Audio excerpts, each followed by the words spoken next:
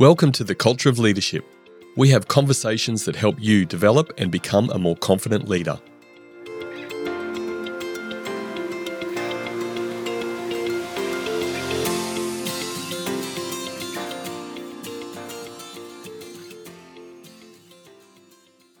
What do millennials want from their leaders? This is the key question we unpack in this episode with Tim Garth and Dan Osborne.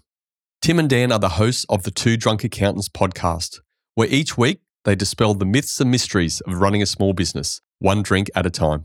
They also run an accounting firm together, Katz Accountants. As the workforce shift towards a younger generation, it's crucial to understand the expectations and needs of millennial workers. Tim and Dan are two millennial leaders who share their experiences and insights on what it takes to be an effective leader for their generation. They give some practical advice for leaders who want to build a strong and sustainable culture that resonates with their millennial workforce. This is the Culture of Leadership podcast. I'm Brendan Rogers. Sit back and enjoy my conversation with Dan and Tim. Which one of you guys has the strong idea about where are we going wrong leading millennials if you're not a millennial leader? Yeah, look, I think as a millennial, we can talk about this topic. And so I appreciate you asking us this. I think just coining the term millennial can be a tricky thing, actually, because millennials don't want to be put into a bucket, really. Don't put us in a box, Brendan. Yeah, we don't really want to be put in a box, but we do kind of need that. So it's a little bit of smoke and mirrors with millennials. It's a bit of society now. It is, we put everyone in a box, right? Yes. Isn't that the way we do things? Yeah. Yeah, and we don't like it. Millennials, speaking of boxes. Yeah. Millennials especially don't like it. No, yeah. We kind of want to think we're special and unique and that you can't box us up. So I think probably just some of the mistakes that are being made is just that old school mentality of production line workers not focusing on purpose or authenticity, not building community or culture, that just approaching work like work is probably the big mistake to make with a millennial. Yeah. Yeah. That's a really interesting way to put it, actually. Yeah. The work is work. Yeah. And then you can live your life when you go home. I mean, even speaking about, you talk about the box, don't like being put in the box. And okay, we joke a little bit, everything's identity something or putting people in a box and stuff. But is that the biggest problem we're having today as non-millennial leading millennials and putting these stereotypes around people? You know, the Gen X, the Gen Y millennials, this is how they are, this is what they do, and they're a pain in the ass, they're difficult to lead, they want to be managers in 5 seconds of being in the business, that sort of stuff. Yeah, and I think you've just hit it on the head, actually, is that yes, we don't like being put in a box. Yes, we don't want to be told what to do. And yes, it may feel like we want to be managers, but really we just want to be included in the solutions process. Yeah. You know, it might not be that we want to manage, but we just want to feel like our input is valued, our thoughts are valued. A seat at the table, I think is probably what Dan's saying there. Yeah. We want to be a part of the process and feel like a part of the solution. But also, millennials, we know, prefer a hug than a berating if something goes wrong. So, safety net. So we want freedom, but also safety. We want everything. Freedom, but really safety. It's tricky because we want to feel a sense of ownership and entitlement and control. But the bad sides of that are stress and responsibility, and I guess potentially working overtime and things that millennials don't want as well, because they want that balance, the work-life balance. So millennials are tricky because I feel like maybe they don't even get that themselves about themselves too. And I think another part of it is that, yes, we're very purpose-driven. We're very much wanted that seat at the table, but what that looks like for every millennial could be different. So the reason it is so hard to sort of pin down what it is that we want is because we all want the same thing overarching, which is a seat at the table and to feel part of the process. But that is different for every single person because our values are different. What drives us are different. Yeah. What we care about is different. So the things that we want to sort of solve could be different. But really, it's just let us be part of that process, I think is definitely the overarching. And even if it's just feeling part of a bigger purpose or culture, or that your values are in alignment with the organizational values and that the organization is doing bigger things, then you feel like you're creating change or better outcomes for the greater good. Where do you think, if I reflect back on my journey of starting in a full-time role as an employee working for somebody, a business, I just had an expectation that I didn't necessarily get that seat at the table. I never felt like my opinion wasn't valued, but I just had an expectation, and it was normal that my leader or the manager or the organisation, the state manager, for example, made various decisions, and they may have had some conversation in amongst their team, but I never felt like I wasn't valued. Where do you think in, I guess, say my upbringing, Generation X, and your upbringing has created this, we want time at the table, we want to feel included, we want to have an insight, an input into what's happening? It's a really good question. I mean, we're sort of a unique, especially people who are Tim and I's age. We're sort of a unique age where we remember what it was like before the internet. We existed before that was a big part of our lives. Social media didn't really exist until we were in our later years in high school, and even then, it was in its infancy. But maybe that access to so much information, that access to so much content, to so much of the world that before those things existed, it was just you lived in a very small section of the world. You lived in your local community, and that was sort of what you knew unless you went out and explored. But we have access to the world, really. And so maybe it's that access that's made us realize, well, no, we can see what's out there. We want to be part of this. We don't just think we're limited to this. We want to be out there, and we want to be doing things. And so therefore, give us a seat. We want to explore. Yeah, that's hitting on technology a bit there. Yeah. And that has to be a factor, right? So smartphones. It's so funny. I've been watching an old TV show, Grey's Anatomy, and it's back in 2004, and they've got their flip phones. And I think on average... A bit like my phone. So Brendan's still running the flip phone, which is a bold choice. You got a Nokia 3310, Brendan? Are you just still rocking the Snake, are you? Somewhere in my toy box. And I think I even read something recently that the average amount of text between two adults in a relationship used to be something like 400 a year, and that there were long messages that they would send to each other. Whereas now people probably do that in a week, 400 messages easily. So it's probably our connection to technology, the amount of information, and just how readily available that has been to us throughout our entire life is maybe, for better or worse, just sped up the way that we interact with work, with our friends, with our loved ones. And guess what? It's only going to get worse from here on in. Every definitely. generation after us have even more access than we ever did, and are more connected to technology than we ever were. Definitely. They were born in an era where literally everything was at your fingertips. And so we went to a conference last year where there was a speaker about the generation Alpha, the next generation.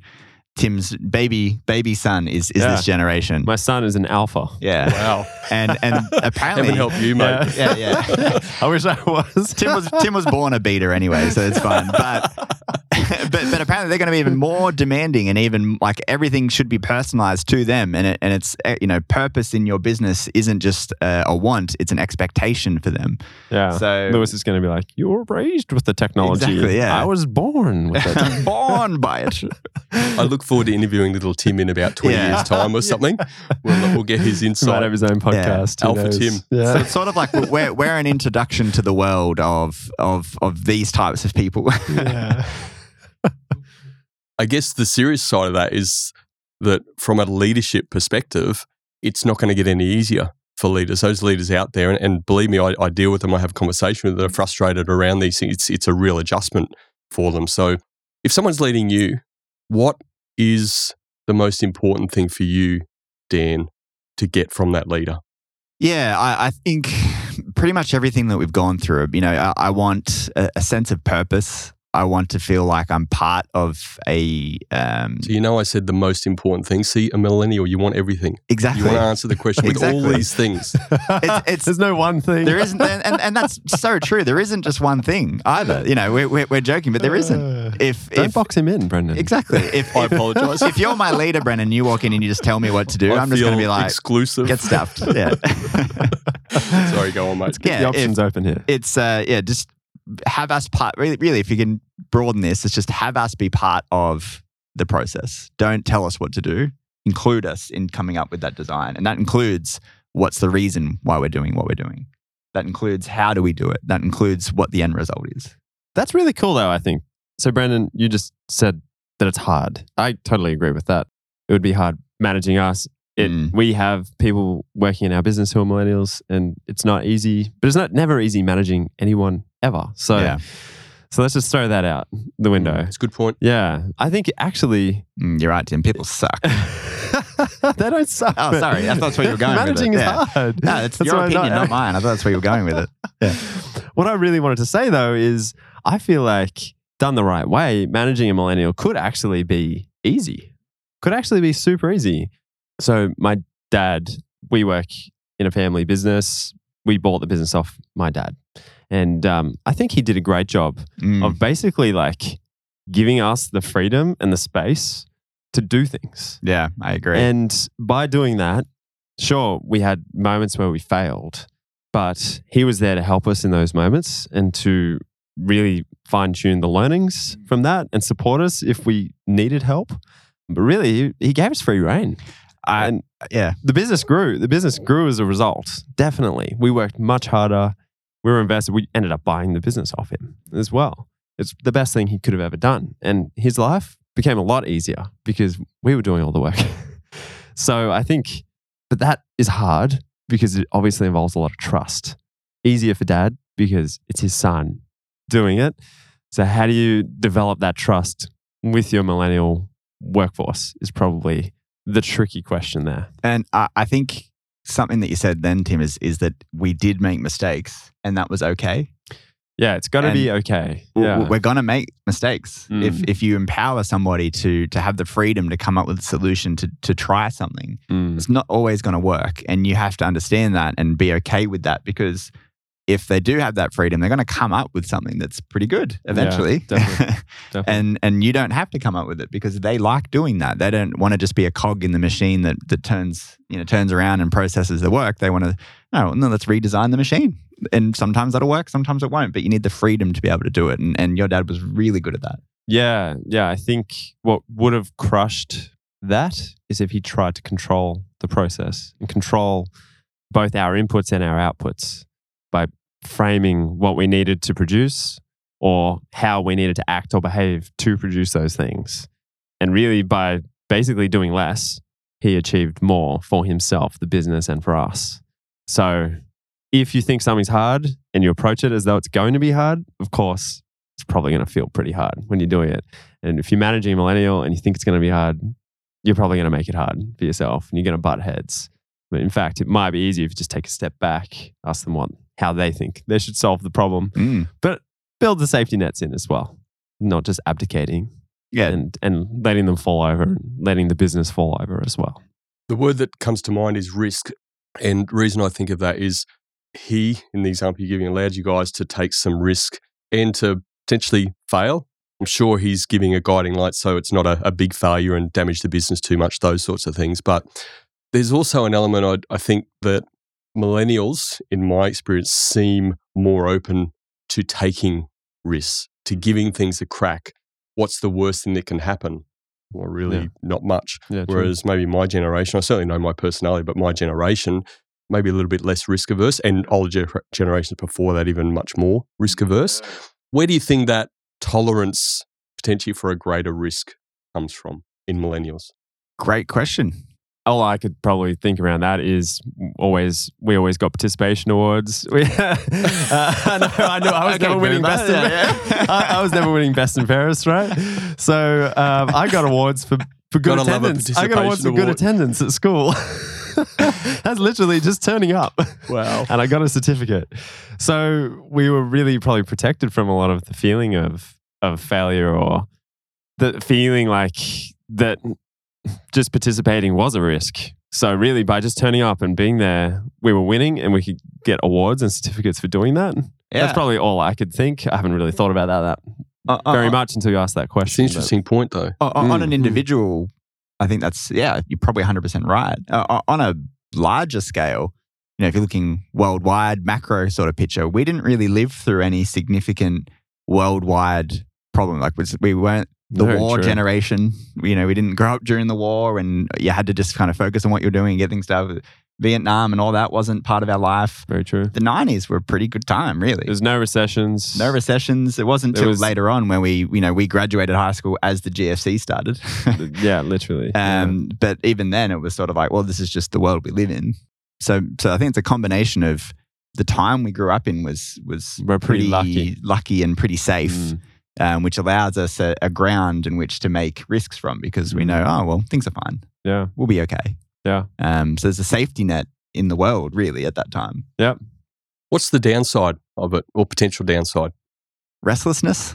It's, Tell us more. There's probably, generations before us who get a lot of value in just doing the work, sitting down, working hard, doing a hard day's work, getting a hard day's pay. You feel rewarded by that. Whereas I think a lot of people I know, a lot of millennials, there's not as much satisfaction in that, which means if you're constantly searching for validation, you're constantly searching for a purpose, things are going to change a lot. You're going to have to keep adapting. You're going to have to keep changing. You have to keep improving. And so you're never quite settled. I know in our business, we're always looking for how we can improve, how we can change. What's the next thing? What's the next software? What's the next service? What else can we be doing? Which we're is constantly hard. pushing. Which is definitely harder for people who aren't millennials. Yeah. So that change is unsettling for them. We've got team members who aren't millennials as well. Yeah. And all the tech changes, all the way we just change systems on a dime is pretty hard for them. And there's also just that risk of we want to have a sense of purpose, community, culture. We're bored by the work sometimes, but the work is what ultimately creates the value too for our customers and in the world with what we do. So we've got to be really careful that we don't go too far with our mentality of work-life balance and let's make things interesting and make things more efficient, because you end up maybe just overdoing it a bit. And then you've got less time to just do what it is essentially you're there to do, which is the work.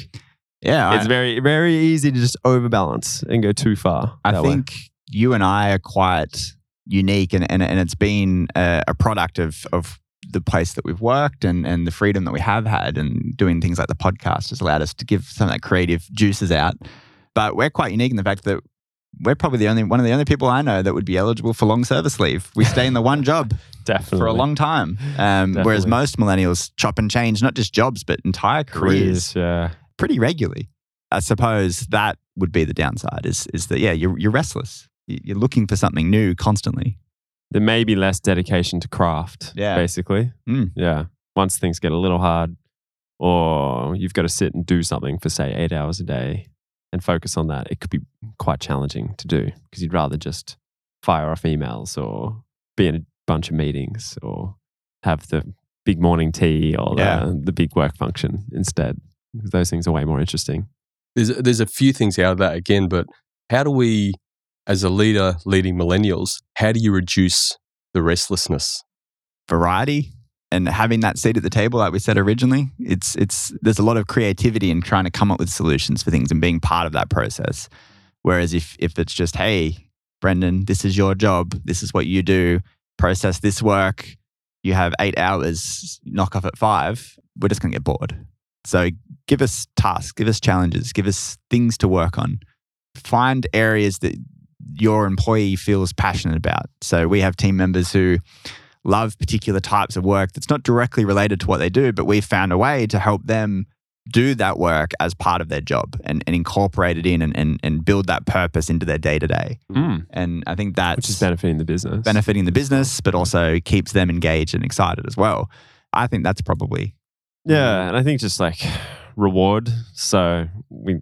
As millennials, you guys you're giving participation certificates out in your business. Yeah. Have you seen Severance? We do like waffle parties and dance parties. Yeah. Dance parties. Yeah. I haven't, but I can imagine. Oh my God, you should check it out.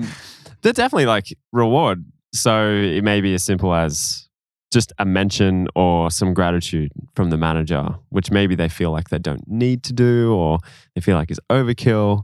That definitely goes a long way, I think, for millennials, if they feel like they're being noticed and their hard effort is being noticed. But I think, working with them to figure out what drives their behavior too. Maybe a good and a bad thing we've done recently is put in some dashboards in our workplace, which made output more visible. So we're performance. That's right. Yeah. So we're accountants, and obviously our time is really our biggest cost and our biggest thing that we can deliver with value too. So we sell knowledge. So we have to track billable hours. Unfortunately, we have to do timesheets. But dashboards are also potentially the way that our millennial team members, or just our team members in general, can get ahead. Because if they're working harder, that's the instant feedback that they're hitting their targets and that they're producing more value and that they are progressing. So we have to balance that, because we obviously can't expect them to do 8 hours billable of an 8-hour day. That's just unrealistic. But I think that's been good in a way, because they know we're not going to punish them for not hitting targets like overly bad. It's given them the power to see how hard they're working and instant gratification when they do hit those targets too. So we've aligned that with like a bonus program. And that's something millennials do love. It's money. Money is important, but given, and like Gen X, Gen Y, they may also not appreciate this either. The whole smashed Avo thing. Houses are really expensive. Yeah. And millennials, they want to buy a house. They want to live their dreams. And at the moment, that is still owning your own home or living where you want to live, if that's in the city or near the beach or wherever that may be. So if you feel like you can directly impact by your actions and your efforts how much you're going to earn or be noticed and get reward for that, I think that's huge. So if you can build a system for that, or ensure you're doing it every day or every week, just noticing the good things they do, I feel like that would be a massive way to help work with millennials. It's funny, just speaking about this out loud, we're not perfect. We make many mistakes. And I think part of what makes millennials strong and, this ability to take some risks and feeling like we can just change in a dime and doing all these things, also some of the things that lead to us making big mistakes as leaders. Because we'll see a problem and go, great, let's just switch it completely, 100% change. This is what we'll do from now on. Let's start tomorrow. And half the team will be like, whoa, what are you doing? A lot of snip snapping there. Yeah. So I think it is funny, just speaking out loud right now, I can kind of see some of the things that are positives for us as millennial employees also can be challenges for us as millennial leaders. Yeah, definitely. And we've got to figure out as millennials how to manage the other generations as well, because they're not going to think like us. Definitely. So how do you do that? Like the example I think Tim shared about the system changes, for example, and you're leading some non-millennial people as well. What do you do to adjust your style or make inroads with those people? Yeah, and this is something we're still learning every day. I don't think there's a perfect way. There's not a perfect way. But I think, you could just meet people on their level. And good managers are great at that, right? So they know what drives each individual in the team, and they're going to cater for that, whether that be the type of work they're giving them or the support they're giving them or the targets they set and the accountability they drive towards that with. So, and we've definitely made mistakes and had success with varying things in that area. There's a few fundamentals to leadership that are consistent across all generations of people, because they're just people. People like to feel valued. They like to feel like they have input. They like to know that we appreciate what they're doing. All these things are the same across everyone. They're just people. But there are some things that, say, an older generation who does see value in just getting the work done and doing that would feel differently to someone who feels strongly about their purpose, and is that incorporated into what they do. But what I've found, I think, is, so we have a team member who's a millennial who really wants to get into like blood donation and charity work as part of work and have all that included. And that's a purpose for her. Whereas the older generation sees value in that, but it's not the priority. It's like work, and if that other stuff happens, that's cool. They both see value in the same thing, but it's just which is the priority and which you focus on with each person. So there's common things amongst everyone, and people are the same, but it's just you got to tweak it. Where does money and purpose sit for millennials specifically on that scale? Because you mentioned money. You guys mentioned purpose a lot today. I know you mentioned it through your podcast a number of times as well. And you guys have got a purpose through what you're doing in education of small business owners, those sorts of things, which is really powerful stuff. Where do you think it sits on that general scale for millennials, money, purpose? I definitely think there's like a point where you just throw the purpose out the window because the money's too low or too high. For millennials, in all honesty, Definitely. I think that'd be a point. It's got to where be a realistic level of income. Yeah, exactly. There needs to be a realistic level that allows them to do the things like buy a house and progress their life through those ways. But if you can do that while achieving a purpose, that's the prime spot. So it's like a lot of people will forego that little bit extra money above what they might need or want for a business or for an organization that is also meeting their purpose. But that doesn't mean they're going to go below what they need to do that purpose, generally speaking. So it's sort of even, really, like money first and then purpose would take over past a point, I think. Yeah, I think purpose is super important, and people who aren't fulfilling that purpose will definitely take a pay cut. And I've seen it time and time again with millennials, with friends. We interviewed someone yesterday who is going to be taking a step back in pay to change roles, but also it's going to be a step back in responsibility, but it will be fulfilling their purpose of working towards becoming an accountant as well. And I know other friends who are doing the same thing, but they all have money in the future as an objective there too. So they say, well, I know that doing this now is going to mean taking a pay cut, but it's more in line with my purpose. And then in the future, I can earn that money and still fulfill the purpose. So I feel like Dan said, it's a balancing act, but they will make sacrifices now, particularly if they're in their 20s, early 30s. We feel like we have a lot of time left to do this. So, and we feel like things come quickly as well. So maybe in 3 years, we can progress to that higher role, higher pay, still have the purpose. We'll make significant sacrifice for years, but 2 years max. That's right. Then I'm going to buy a house. It's not 10. You missed the zero on the end. Yeah. They're not thinking in a decade. Yeah, no. They're thinking in 2-3 years. Yeah. My life will be where I want it to be in terms of income, but I will have all the purpose that I'm sacrificing income for now in that time as well. So it's super interesting. Yeah. And when we talking about coming onto the show with you and millennials, we put like Google as the gold star. Yeah. And whether or not it still is, I don't know, but everyone speaks of Google with the beanbags, the snacks, ping pong tables, and that they're given 20% of their time to be creative and fulfill a purpose, whether that's for the business or not. And yeah, I think for an environment like that, people would definitely be willing to take a pay cut, but they would have in the back of their mind, this is a successful business. I'm going to get in while it's good, and I'm happy to take that pay cut because it fits my purpose. But hopefully within 5 years, I can work myself into a spot where I'm also earning more money than I'm earning now. Yeah. Yeah, it's a really good point is that, when I was saying that, they're not willing to go below a certain limit, at least not for that long. Yeah. It's like, I'm willing to take a cut for my purpose, but there's got to be a future financial benefit to that as well. Which there could be some really incorrect, that's an incorrect way of thinking. I'm not saying that's right, No. but it's definitely the way we think. Yeah. Well, it's sort of like I can have my cake and eat it too type mentality. And I love cake.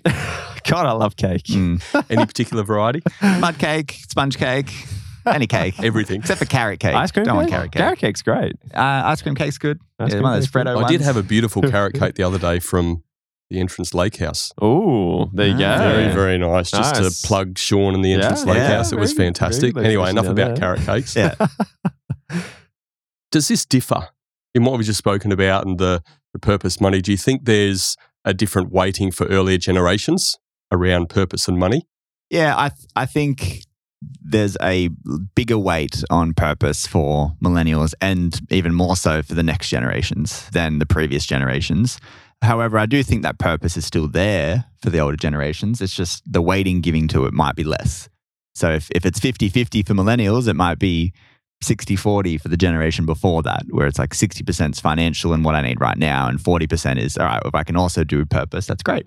But I'd sacrifice a bit of my values or purpose for that money. Whereas I think the next generations were probably more and more willing to sacrifice for purpose and values. Yeah, and there's been a big shift as well. If you just look at the household incomes and the way that men and women work these days, there's more balance there. So it's not necessarily like the man or the woman, if there used to be one main income earner in the house, needs to progress and get to that point where they are earning $250,000 a year.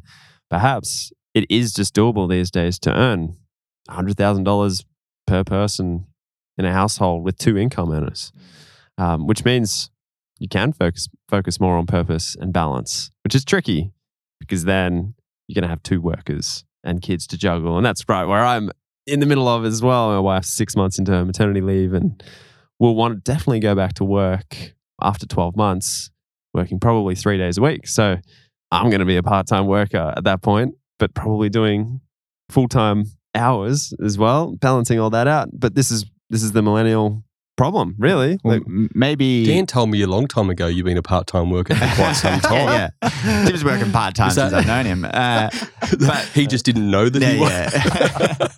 Tim thinks full-time's more than 30 hours. Yeah. Well, does this speak to what's work-life balance? Tim, I think you mentioned work-life balance earlier. Like, define work-life balance in the millennial headspace? It could be being at work 10 hours a day, but then you can go out for a nice lunch, play some ping pong, and then have an Xbox party at the end of the day or something. It's not, those are all things that speak to me, and everyone's different. But work-life balance is more flexibility of time. It's not less time, which can be a trap that maybe some millennials fall into. They think work-life balance is working less than a certain amount of hours per week so that I can do the other things. I think that's a massive trap. It's not necessarily working less. It's just when you want, controlling those parameters. So from home, playing golf in the morning and then working a bit later. That's my read on it. No, I feel the same. It's flexibility. If I need to go run a few errands on a day, that's great. I want to have the freedom to go do that. But I also know, all right, well, that work doesn't disappear. It's still my responsibility. I'm just going to work a couple hours Saturday morning or when I get home that night or whatever it is. But it's having that freedom to choose that and figure out what you need to do on that day, on that moment. It's flexibility. Yeah. So there needs to be some visibility over hours work, the targets, and which millennials don't like as much. They don't like but it is necessary. We do respond well to accountability. Yeah. But done in the right like way. Yeah. I think not in a controlling, I'm breathing down your neck, big brother way. It's like, I'm trying to help you succeed and give you the power over your own destiny. Yeah. Let's touch on remote work then. Do you think that the millennial mindset from an employee perspective works well for remote work? And have you actually seen that translate to maybe in your own business, millennial workers have evolved, adapted, been more flexible around that than maybe the non-millennial workers that you have? Yeah. To be honest, everyone in our office, millennial or not, has adapted pretty well to working from home. There are some situations in which it doesn't work. We've actually found younger generations and people just entering in the industry, working from home is not a good option. Yeah. Why? There's a lot to just be picked up from overhearing conversations or phone calls. A lot of quick questions that if you're not in the same room as someone, that water cooler conversation. That's right. That's the secret sauce, I think, in the developing good habits, young people coming through. Yeah, the habits, knowing how working in blocks and knowing how to structure your days and all those kind of things. You don't really learn that well unless it's a natural skill of yours at home by yourself. But if you can emulate the people who are succeeding in the office and figure out what are they doing well and how does that work for me, that's something that you need to be there to learn, which is hard to communicate to someone via Teams or Zoom. But then once they've got that, the millennials in our office adapt completely well to working from home. They know how to do it. They know the technology. In a balanced way though. Yeah. So I think it only works where they do come in a part of the time. Probably not full time. It can work full time, definitely. Don't get me wrong. But they will miss the atmosphere and the culture and the community aspect. And they may end up looking for something that can offer them a little bit of that. Yeah, and and they don't want it all the time. That's a good point. They actually, do want a little bit of it. If they want to go and have a coffee with someone, purpose driven or very community driven, then working from home actually kind of takes that away if you're doing it all the time. Lonely. But so what we work with a piece. So Yeah. you're saying millennials or non-millennials, people want connection. Yeah, people Yeah. want connection. And Yeah. that's something we realized over COVID is and we've made it a value of our business. It's human touch is one of our values.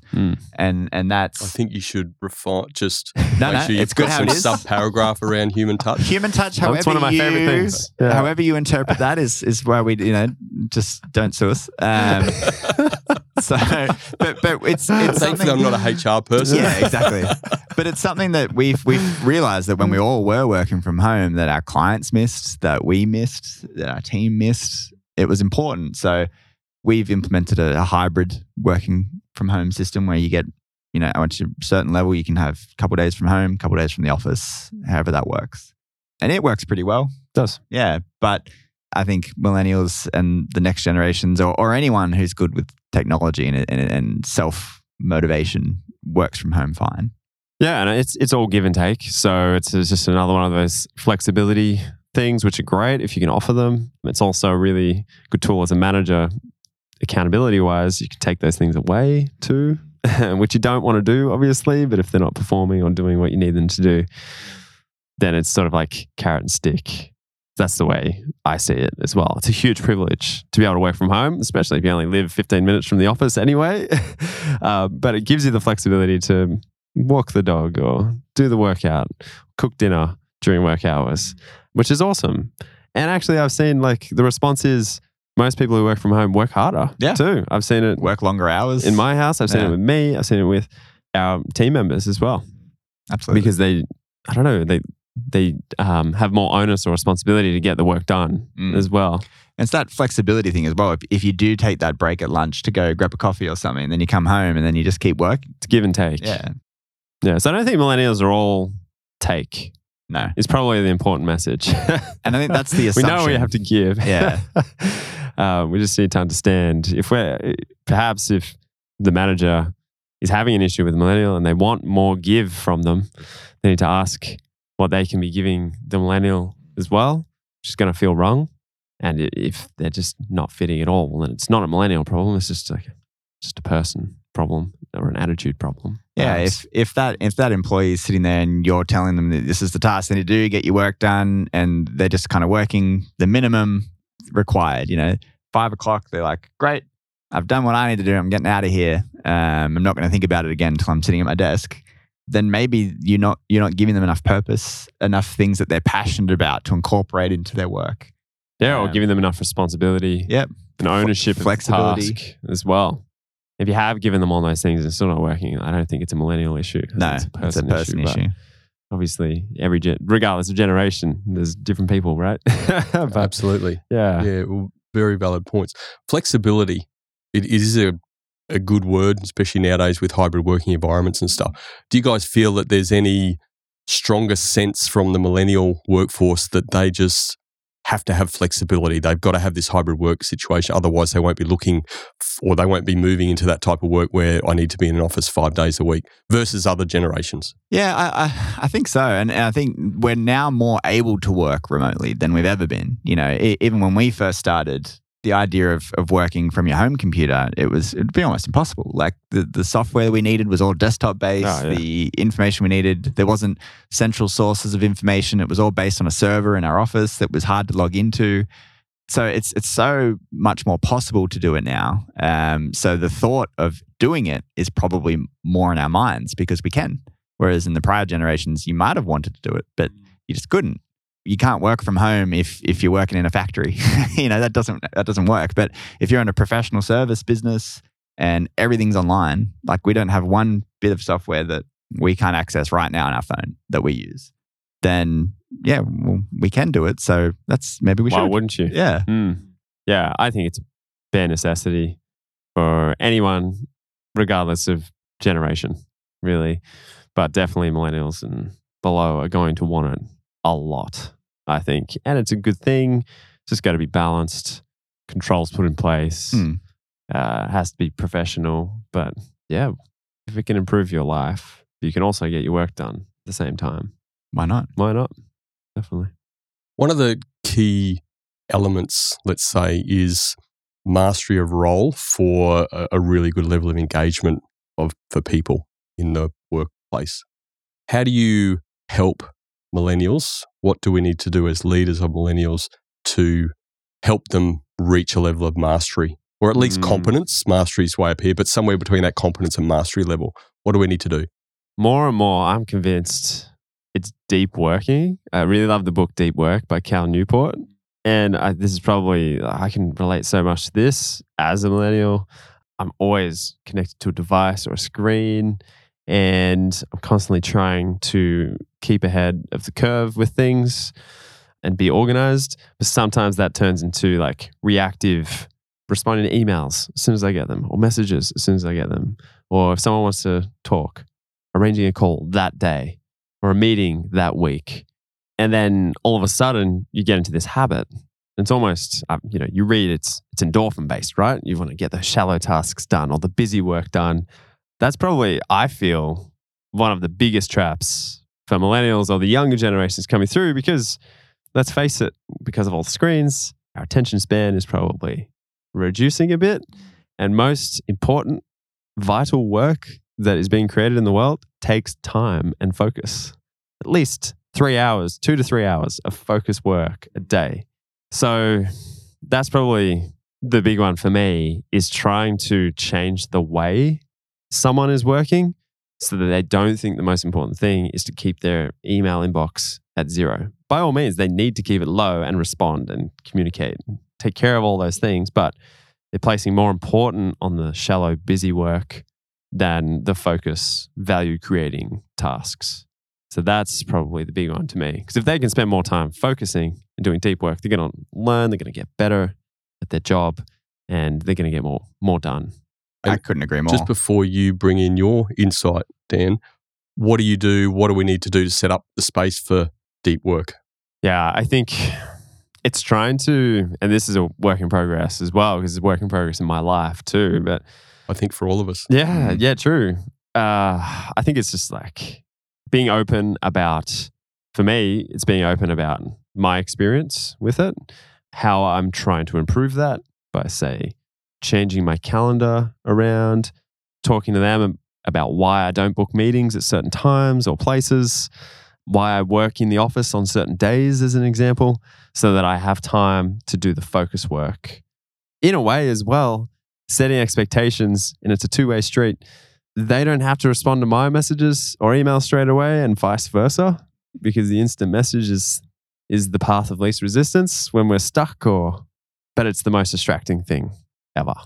So I think it's just having that open conversation. And if there is some courses or some learning you could do, we're trying to get everyone in our office to read that book, Deep Work, but there's many books like that. And I think more and more there's going to be people pitching courses and education around productivity and focused deep work. And everyone's going to be different. If they're most productive in the morning or afternoon, everyone's going to be different. So just being open and having a conversation about it is a great starting point, I think. Yeah, absolutely. Transparency is always important, whether you go back to your dashboard and any transparency out there, or something you're trying in your own space, and people look at that and how can they respect that? How can they take insight into that? Yeah, and absolutely. And I guess if you're getting the feedback from your team that they're burned out or overworked, and maybe the results aren't really even showing that from a performance perspective, it's not instantly reacting like, well, you're obviously just not very good at this.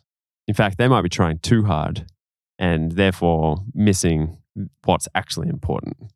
So yeah, it's probably just not jumping to conclusions and trying to point them in the right direction. But often, I don't know if you've experienced this, Brendan, but you've got to really figure it out yourself first through mistakes and learning. And maybe the team members need to do a little bit of that too.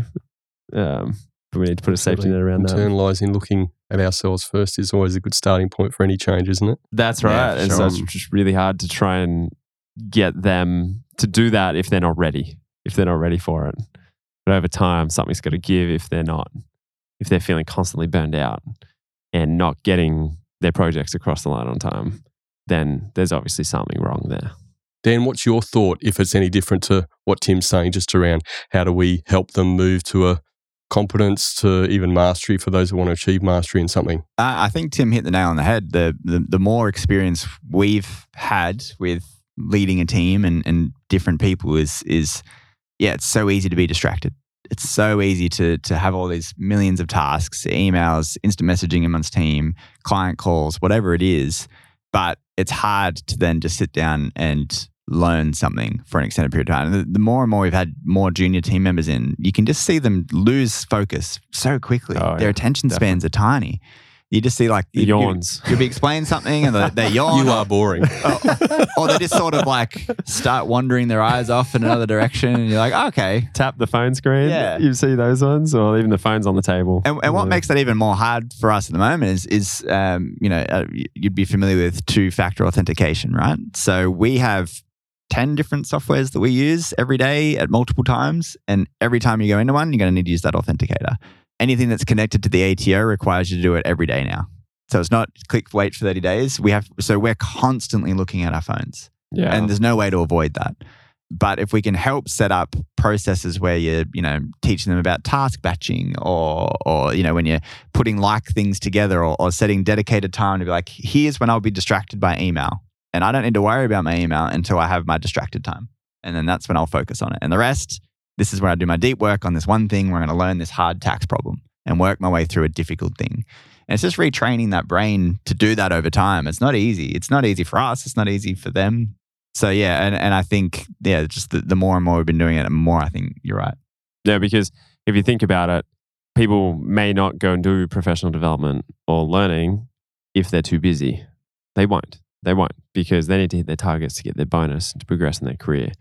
But they're going to lose out on learning and getting to a higher level. They can't go and mix with other professionals and learn other techniques and progress their knowledge too. So yeah, if you're not task batching or working smarter and not harder, then it's just not going to work. And I think millennials will be open to that mentality. Yep. In fact, probably older generations may shy away from that because they're like, nah, I'm just going to work harder. Yeah. I'm just going to work overtime. It's going to work on the weekend. Get that done. You're like, well. Why do you have to work on the weekend? We're definitely the generation of trying to work smarter, not harder. Like the laziest productive employees possible. Like, how do I do as much work in as little time and effort as possible? And that's the goal, really. Like the crocodile. It's not a bad mindset to have. Yeah. It's not a bad mindset to have. Yeah. For sure. Yeah. Yeah. It is interesting. And I think, the more time you spend, what's the 4 quadrants? I always forget the name of that. There's the urgency, quality. Important. Yeah. And the more time you spend in that quadrant 1, that's the busy work. That's the things that are urgent but not really that important, or you think you're accomplishing things, but you're not. Deep work is not there. Deep work happens in those later quadrants where you're actually like, oh, I'm actually accomplishing change in my business or in my work or my knowledge here. And because I'm not distracted by all those little things. And, we get back to our clients every day, but they can wait usually a few hours. Tax is a good thing. It's not life or death. It can usually wait a few hours. Yeah. But it's not just even team members. I mean, we work with a lot of clients who are millennials too. Yeah. And God, you see them work such long hours and so hard. And they're like, why aren't I getting ahead? Yeah. And all I can bring it back to is definitely they're focusing on the shallow tasks. As if they were creating more value and focusing more for longer, it would all take care of itself, right?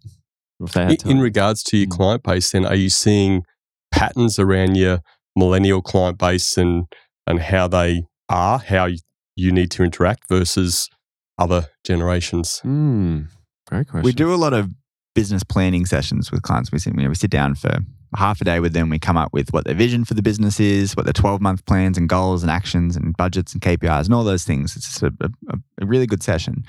I think the difference between doing that with a millennial client versus doing that with, say, an older generation client is they do already come in with a few value ideas and purpose ideas, and they know what they want. Yeah. They know what they want to achieve from it. But then they just have no idea about the actions and keeping accountable to it. And so the accountability really helps for them.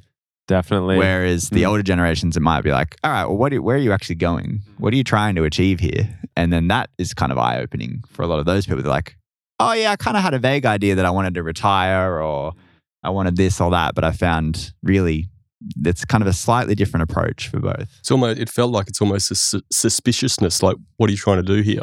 Yeah, like if you talk to some sort of millennial science or what? If you talk to them about their values, we call it a strategic compass. You got your values, your anchors, your purpose, all these things, and the millennials are like, this is great straight away, and they might already have their ideas. Whereas I do find a lot of the older generations that, like, you just see them like, okay, but when do we get to the budget? And then once you get to the end, they can see the value in it. But that is something I have noticed. I don't know if you've noticed that with the ones you've done. And you're right with the purpose and the values. And also, it's important to tie your personal objectives to the business objectives, because if they're not in alignment, then you're very quickly going to burn out as a human being, because you're just not meeting your needs of spending time with family or going on holidays or playing sport or whatever it may be. So when you speak to millennials, they know what they want. Personally, I want the caravan. Yeah. And I want to be able to go pick up my kids from school, and I want to do this, and this. When you speak to older generations, they're like, no, I'm pretty happy working my 50 hours a week. And as long as I can earn this, that's good. Are you sure? There's no other personal goals you have? We always try and come up with lifestyle KPIs when we do the business plans. Like, you have your business KPIs, but what's something personally that if you achieve this every week, it's like, yes, I'm achieving that balance that I'm trying to get. And the best example of this is an accountant friend of ours. His was surfs per week was one of his lifestyle KPIs. But nice measure. Asking the older generations that question, they do struggle with it. They're like, oh, I don't know. They literally draw blanks. Yeah, they're like, it's crazy. Like, do you have hobbies? Are you trying to purchase something? You got a financial goal to? Yeah, I'd like an investment property, I guess. And like, that's always where it comes back to. It's almost like it's Tim's an laughing because expectation. he had this conversation. And not every generation reacts that way. No. This is totally people dependent as well. We're putting people into buckets. We are putting people into buckets. Everything we said we shouldn't do. We did. Yeah, we did. But it's so true. So true. Now, a key question I've really wanted to ask you guys. There's always all these other key questions, but did you guys buy a business because you knew you were going to be crap employees? Or did you buy a business because you knew that there weren't enough great leaders out there that could meet your needs as an employee? I never considered myself a leader in any space. I think just kind of naturally, Tim's probably the same, is we do tend to not take control of situations, but we do tend to try and find solutions and work with people and do those things, problem solvers. But I didn't buy it because I was like, I want to be a leader. Like, if it's an A or B and I have to choose one, I was probably going to be a crap employee. And I wanted to... I could have picked that from you. and I wanted to do things the way that I wanted to do them, I think is probably, there's a time when you're studying accounting where a lot of the people you're studying with are talking about going to work for the Big Four. They're like, yep, I'm going to PwC, I'm working for Ernst & Young or whatever. I got this internship, and they just get slaughtered in time, and they really fall into that kind of old school mentality of I'm a cog in this machine just working away. And that just wasn't for me. I knew I couldn't do that. I didn't want to do that. And I think Tim's exactly the same. And it's the whole reason why both of us stayed in a job where we could have been earning more money at that earlier point in our career by moving to the city and working one of these jobs. But we didn't want to do it that way. We wanted to do it our way. And we felt other people probably wanted to do it our way too. So why don't we, we had an opportunity, let's keep exploring that.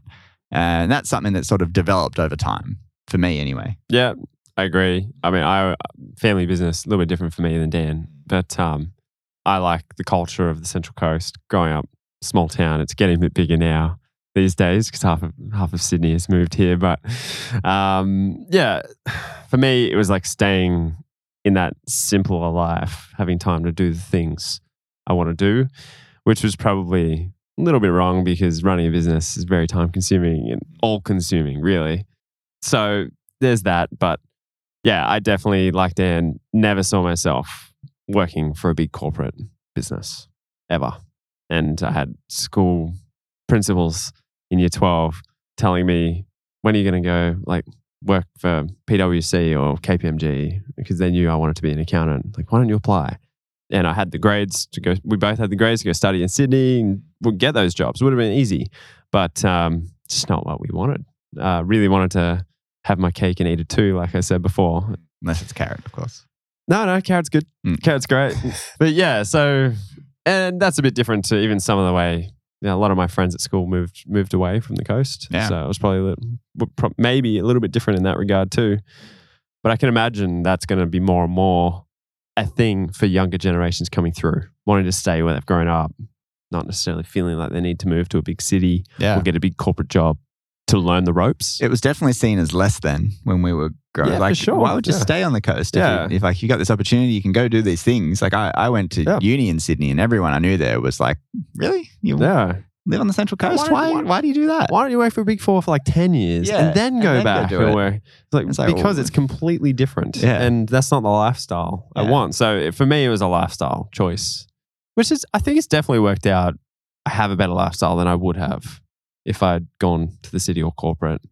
And I haven't sacrificed any quality or experience in my knowledge either. No, definitely not. Yeah. It'd be very interesting to know, look back, go and chat with those people who are telling you this, how many wish they were doing what you guys are doing now. Yeah. I reckon it'd be a high percentage, to be honest. I mean, we've stumbled into other areas like the podcast, for instance. That's meant that we've had exposure to all these people in the industry and small businesses everywhere that we would have never done that if we worked at one of these big four accounts. You know, you just kind of do your thing and you work a million hours and you shut up. But we felt empowered to be like, hey, let's start a podcast where people can listen to us yammer on for 45 minutes to an hour with some nuggets of content. And that's a lifestyle thing for us as well. It's we enjoy doing it. We enjoy doing it. We're still doing it 5 years later. We're running the business the way we'd like to work in it. It doesn't always work. We still have ways to improve. We still have things we want to do. As Tim said, the realities of running a business is never what people hope. It's always harder, but it's also more rewarding. And that's why I think, to answer your original question, we decided to do that rather than work for someone as an employee. Yeah. It was never, I thought I'd be a bad employee. No. I just thought I could get more or have more by working for myself. Yeah. Fair point. Yeah. So let's start to bring this the full circle. Again, you guys are leaders. You happen to be millennial leaders. You're leading millennials in your business as well as other generations. What do you love about leading millennials? One thing you love, Dan. Oh, you can't tie me down like that, Brendan. That's why I specifically said this time, just one thing, Dan. I remember once you asked me a question at a panel and I just said no. You're starting to twitch. I said, nah. I won't answer that one. You did too. Yeah. I've got this subconscious problem there with that. One thing that I like about leading millennials, it's probably variety.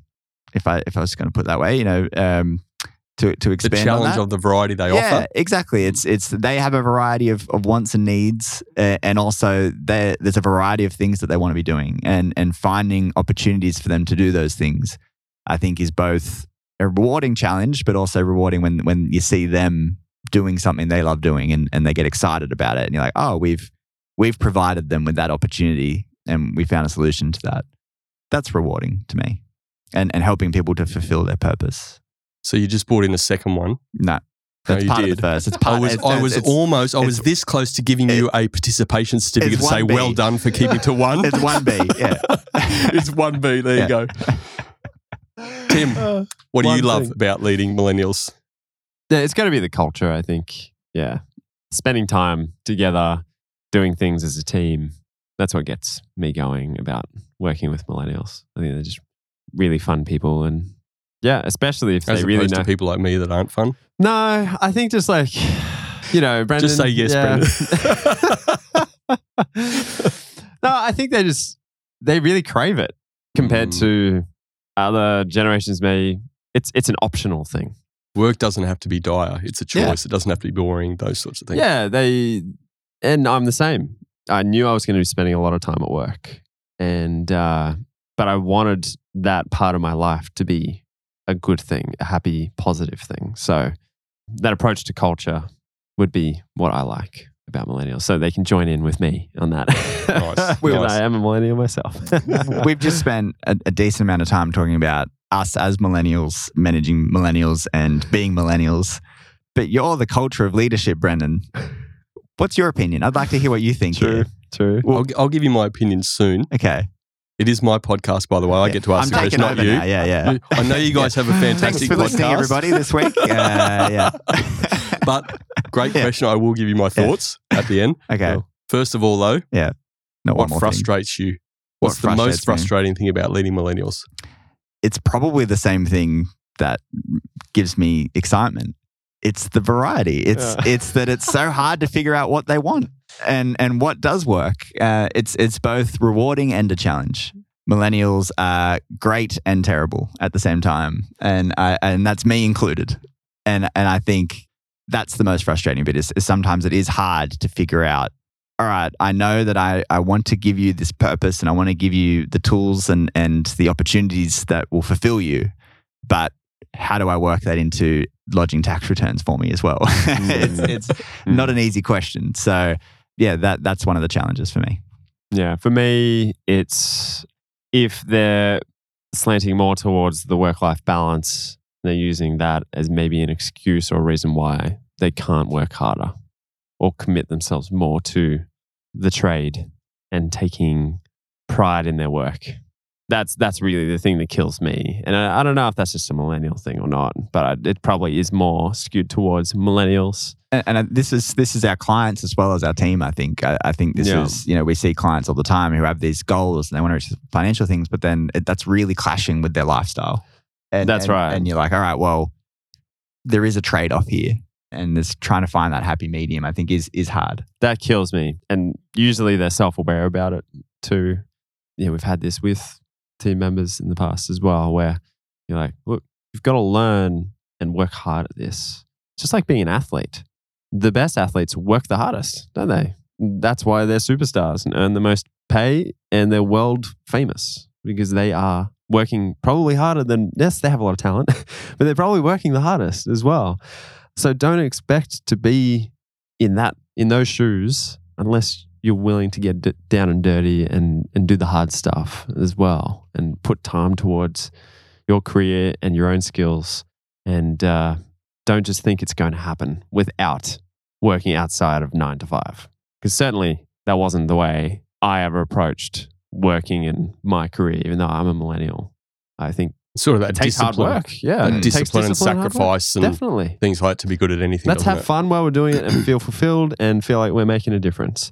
Doesn't mean it's easy. So that's probably the thing that really I don't like, if anything, about millennials. That could be any generation again, but I think it's probably more prolific in younger generations or millennials, unfortunately. Dan, what was your question? What do you think about managing? Yeah. Thanks. Give us one good thing and one bad thing. Yeah. We still have a final question to go, but let's go. All right. So as I said, we are the millennials. You've been asking all these questions, but you're the culture of leadership here. We want to know what's your opinion. But also, what are you're your not tips? You're not a millennial. And you're not a millennial. You're Gen X, you said before. What are you? You're a boomer? Are you? Are you the greatest generation? Yeah. Brendan the boomer. Yeah. Should we just cut this bit, bang, and we're back? No, so obviously you're a Gen X. So what's did you pay 75 for your university degree, or did you have to put it on? No, sorry, that's not. You don't have to answer that question. I'm still paying. Yeah. Oh my God. No. So I'm actually of the belief that there's very little difference. Yeah. And for me, part of the takeaways going through my head whilst we're having these conversations is that there's a number of factors that help people better engage, that word engage, in the workplace. And one of them you guys have, you've actually spoken about all three of them at length. One of them is autonomy, like having that level of autonomy, how you get that from people. And we're all unique, whether we're an old fart like me or young guys like you guys. We're all unique in how we get that level of autonomy, the sort of conversation we need to have, what drives this level of motivation around people. Some of that's related to work, some of that's related to a greater purpose and how the work drives that. And that's the other point, purpose. Fundamentally, even though older people maybe are not attuned to it as much as the younger generation is what you're saying, if you can find that purpose, then it leads you to do stuff that's not that exciting, but there's a greater course, and that creates another level of engagement. And the other thing is you've got to be good at your job. Yeah. Whether you're 30 or whether you're 60, if you're good at your job, that also creates another level of engagement, Yes. another level of satisfaction. If you're satisfied with stuff, you're feeling good about stuff, you're growing in confidence. It's a big part of why I talk about creating confident leaders. If you can do those sort of, there's always bits and pieces around that. If you're learning to have good meetings and how to have tough conversations, but also praising type conversations and giving out participation awards and that sort of stuff, that might work. But should do that. To me, fundamentally, those sort of things underpin irrespective of who you are. And if as leaders we can try and do that and be focused on doing that and not knowing all the answers, but being okay with that. Let's just have a conversation. Dan, what motivates you? Like what gets you off in this? Oh, great. Even if you just understand that, then you can have conversations around that. And that may know nothing to do with work. Yeah. But it's like showing interest, you're feeling valued. Oh, Brendan cares about what I've been up to on the weekend or my tennis game that night or whatever it was. So I think that's absolutely right. And I think maybe the difference between each generation might just be the priority on which of those three they put first. It's a fair point. So maybe an older generation might be, I'm good at my job is my number one. Yeah, confidence in your skill and your ability. And then it's autonomy and then it's purpose. And then for a millennial, it might be, well, I want to put autonomy and then purpose and then I'm good at my job. And then the next generation might be, well, no, I want purpose number one. And then, so it might just be, and that could be person to person as well. It's not everyone's, as we said right at the beginning, don't put us in a box, but putting people in a box. It could be broadly speaking, every generation prioritizes each one of those things slightly differently, but it's still those three things, right? Fundamentally, if as leaders, the people who we're lucky enough to lead, then if they feel like they matter to that person, then you're over such a big brick wall. If we were working together and you're feeling like Brendan doesn't even care he just doesn't, I don't feel like I matter to him or her, then you haven't got a lot of foundation to build from, have you? Very true. People are people. We want to connect with people like you guys said. Yeah. So fundamentally, I like that. How might change. Absolutely. How might change. Absolutely. But at its core, it's the same. Yes. And that's my belief is why there's so many great leadership development, all these books out there. They're fantastic. You guys read, I read. But there's no magic bullet because every single person is unique. If there was, then we'd be earning a hell of a lot of money say, well, this is how you do it every time. Yeah. Problem is that I'm going to do this today with you and it works. Yeah. And then I think it's going to work tomorrow. Well, who knows how you've woken up that day or what's going on. Like it just may not work. So true. That's the variation that we get to deal with. And so full circle. Your point about challenge. Back to Tim's original point, people suck, right? That's what. That's what you were saying again. People are people, and they're beautiful beings. Glass half full. They're curious. Like I'm curious about people and the way they behave and act and think. Absolutely, that's a nice way of putting it. And they interest me. But Sean's off mic. You were saying no, never mind. All right, let's get to our last very serious question, which is I'll start with Tim. What is it? That one thing again. I love this one thing. The one thing. What's the one thing that has helped you become a more confident leader? Yeah, that's a great question. Because actually, I still think I've got a lot to learn in being a leader, to be honest. Which is why I think it's coming back to that purpose. It's believing in what we're trying to achieve. So I think I'm a really detail-oriented person. I really get bogged down in the details sometimes. But if I take a step back and think about the why, it just simplifies things. So more and more, I'm trying to catch myself for not getting in the weeds and not trying to control things. And all the things I said not to do with managing a millennial, I'm falling into the trap of sometimes doing. So through trial and error and mistakes, I think I'm learning it's really got to be simpler and easier, which is focusing on the why. Nice. Yeah. Said like a true millennial. I think similar but slightly different answer to Tim is that I think there's a lot of pressure when you're in a leadership position to feel like you need to have the answer or a way to fix any problem or solve these things. But more and more you realize, and I think it's probably just a fact of getting older as well, is that you don't know everything and that's okay. And part of it is just being able to be there to help create the solution, not necessarily providing the solution to something. So, and that's similar to what Tim was saying, is sometimes we feel as accountants, we're just naturally very detailed people. We want to get in the weeds. We want to say, no, this is the best way to do this thing. But that leaves us in a position where we're constantly having to tell people things or micromanage something. And we might not know the best way to actually do that. They might have a better way to do it. And so having trust in the team, having an understanding that I don't necessarily need to provide an answer. I just need to be there to support people to create that answer. I think that has helped me more recently, I think. And that's a learning I'm still trying to develop because, yeah, there is pressure on leaders to feel like you need to come up with a solution. Yeah. Well, particularly, I think just during the COVID years, everything went out the window and now we're kind of rebuilding. And I would have said before COVID, I felt more confident as a leader and manager than I probably do now. And there's just been so much change. And whether it's my reaction to that change or the change in the people that we work with.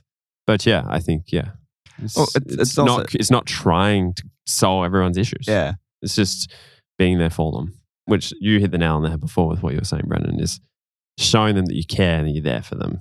And that can be hard if you're in that busy, shallow trap. You just want to fix it. As a manager, you just, and then you like get 10 minutes in your day to be like, oh, hey, you are there still, aren't you? Yeah, just checking in. Yeah, it's just having the time and the space in your mind to and coming from positions of we were the doers in this business for a very long time. Exactly. We were the ones doing everything. Yeah. To step back and no longer do it is also a transition that I'm sure many leaders go through. And I think that's all part of that as well. Absolutely spot on. Yeah, really good points. Again, I guess my takeaway from what you guys are saying, that if your why is driving that, it's probably maybe even giving you the boldness and the courage to take the next step. So helping you feel confident that, hey, I don't know everything, but my why is this, so it's driving some of that. And yours is similar in actually just being comfortable with the fact that we don't know. Yeah, exactly. And it's okay to not know. Yeah. Funny. And that what turns around to make you more confident. Yeah. Just being comfortable with, hey, we don't know. Awesome. It's Let's simpler, move forward. It's simpler than it seems, doesn't it? When you're in the thick of it and dealing with issues. Yeah. This is the thing that always, look, I like to say I'm a really simple man. I'm a bit complex in some of the things I do from time to time, but I'm simple and I like to keep leadership simple. And it's just down to some simple thinking, some simple framework, some simple mindset. But fundamentally, if you know yourself and you're open to learning about yourself more and more, then you'll get through. And if you're encouraged, I think both of you guys said it more in the top of the show, that if you can help your people in your organization start to think like that as well, then you're on some secret sauce stuff. Yeah. And there's not a problem you can't solve together. True. Because you're open about it, you've got a level of vulnerability, we can work through it, we can pull on each other's strengths, we can help cover weaknesses that we all have from time to time, and we can move forward. Yeah, for sure. And that's what it's massive. about. Massive. Yeah. And that's something we're still learning every day. Everyone. Still learning it. Yeah, because it's not easy to put yourself out there in that capacity. It's not easy for your team. It's not easy for you. So what's that? Michael Scott from The Office, the book, Somehow I Manage. Somehow I Manage? Yeah. Sounds like a great title. So good. There's some good stuff out there, some great titles, isn't there? Look forward. Have you book reviewed it yet? Or No, we've thought about it. Yeah, it would be a good one. Sounds like a good one. Well, guys, it's taken a while to get us together. Yeah. You guys have such a busy schedule and in such high demand. It's been very, very difficult getting you on, but very, very happy that we've had a conversation. The two drunk accountants, thank you very much for coming on, Tim and Dan. Thanks for having us on. Here's your participation certificate for coming onto the Culture of Leadership and being such fantastic guests today. Thank you. Yes, I appreciate it. Mark's just printing it now. Yeah, no, thanks, Mark. Yeah. Great to have you on, It guys. better be laminated. Yeah. Mark, get the laminator. Start heating it up. Thanks for coming on, guys. Good to have you. Pleasure having you. Did you say good having you? Yeah. This is my podcast, not yours. It's good to have you on. Yeah. Thanks for coming on, Brendan. Yeah.